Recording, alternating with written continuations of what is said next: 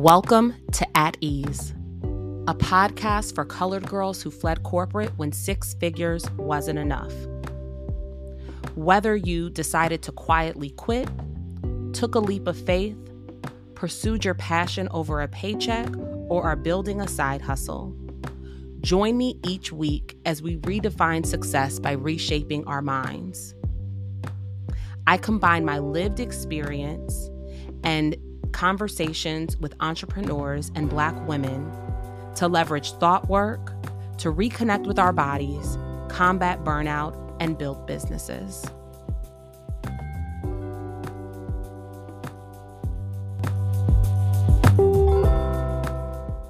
Welcome to Season 1, Episode 17 of At Ease. Today, I'm sharing my own personal experience with the Sunday Scaries, or some may call them the Sunday Blues. They're basically feelings of anxiety or dread that happen the day before going back to work. According to a LinkedIn survey, 80% of professionals say they experience the Sunday Scaries, with over 90% of millennials and Gen Z reporting this feeling. Enjoy the episode.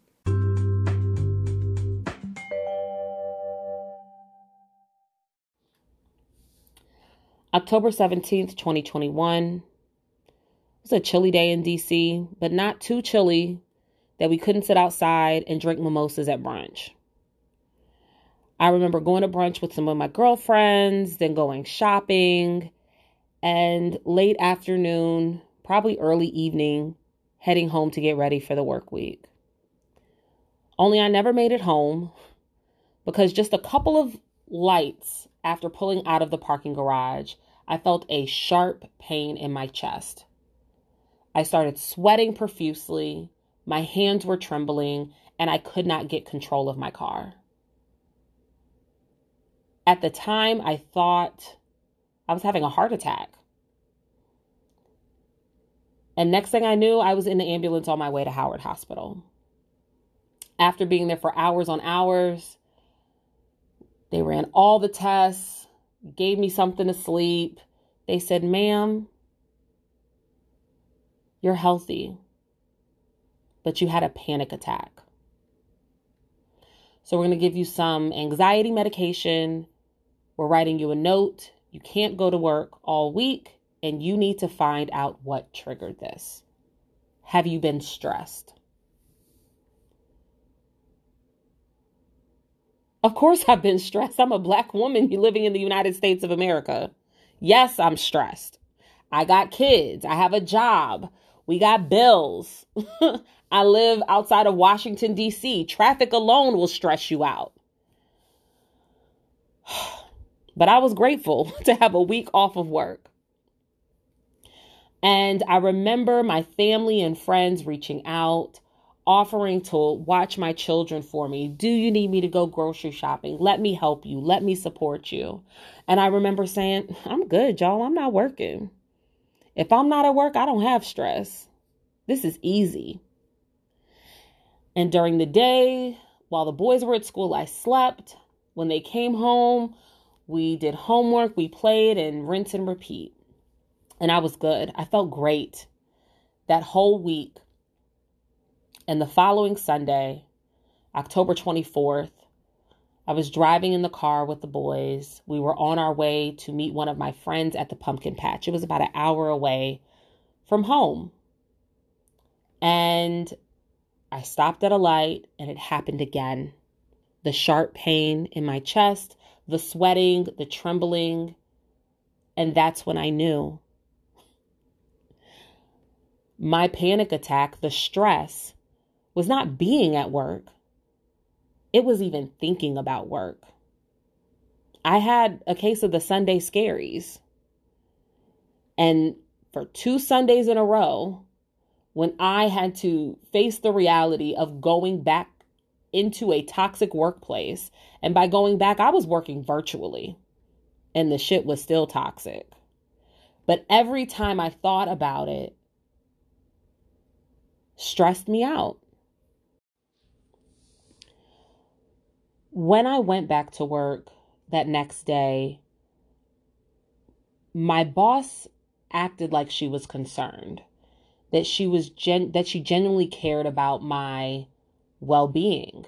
Are you okay? How can we help you? We were so afraid for you. And yet, she texts me the entire week. Can you call me real quick about this? Can you send me that? And I remember talking to my therapist about it, and I'm like, I don't know if I'm going to make it, y'all. I don't know if I'm going to make it. And someone said to me, girl, don't you leave that good government job. And I'm like, yes, I should be grateful, right? I have a good job, as secure as a job can get in this day and age. I get paid decent money. I'm able to pay my bills and then some. And you know how hard it is to get into the government? Girl, you need to be grateful. And that's what I did. I tried to put on my happy face and be grateful. That grateful lasted about 4 or 5 more months when it happened again. And this time, because I knew what triggered it, I was able to push pause on my boss and ended up just taking 2 weeks off of work.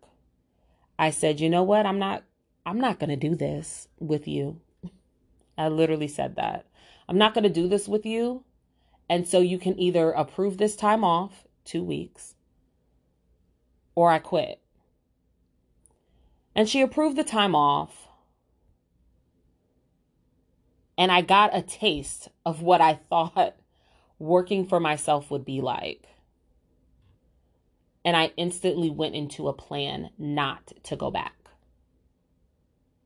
And that's what I did. When I returned back to work, I presented my boss with my plan to leave. So by the end of April, I was out. I worked that plan, and I remember walking out of the Pentagon feeling like a burden had been lifted off of my shoulders. I had made a choice that was in my best interest and did it from a place of like, I love myself too much to be dealing with this foolishness. And it felt good. It felt good until it didn't. What I didn't know at that time was that the way that I operated in the workplace, the way that I was shamed into working longer hours or made to feel that I wasn't doing enough would carry over into my start as a full-time entrepreneur.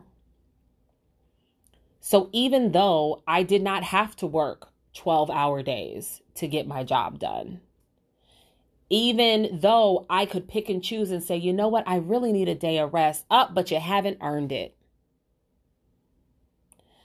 I still found a way to bully and beat myself up the same way my former boss had done.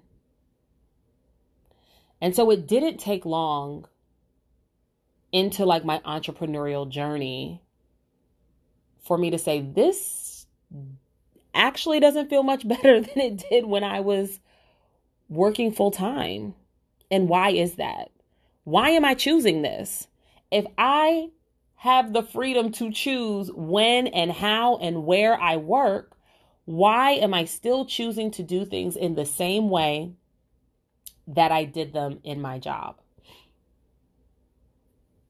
And the hard pill to swallow was that even if I could not control the person who was my supervisor, I could control how I reacted to them. However, I chose not to.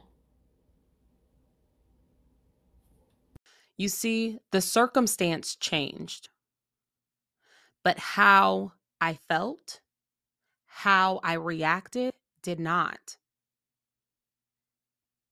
I was still tired. I was still burnt out. I was still stressed. Two things can be true.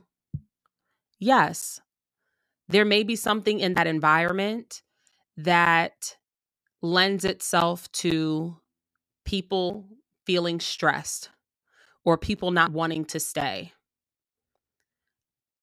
6 people in the position in under 5 years, it's pretty high turnover. It may be the leadership, it may be the culture of the organization, and yet, although I could not control my supervisor, other leadership, or the work environment, one thing that I did have control over are my thoughts. The same way that I created feelings of shame, obsession over work, fear, I could also create feelings of freedom, feelings of joy, and feeling safe. The formula is actually the same. It remains unchanged. The difference is not the circumstance, but the ingredients. And the ingredients are my thoughts. So when I had those same feelings of not being enough, of frustration, of unworthiness, I could no longer blame it on the work environment. The only environment I had was the one with me, myself, and I, with my own thoughts.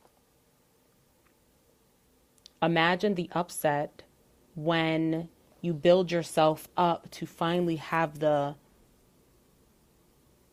strength to leave your job, and you end up just as unhappy as you were in the position where you were getting a check every 2 weeks. That was the big aha.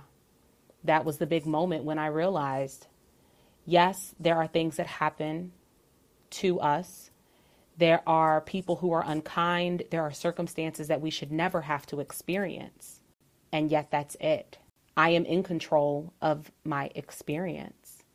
And if I did not shift my thoughts, if I didn't think differently, if I didn't add different ingredients, that same experience would continue.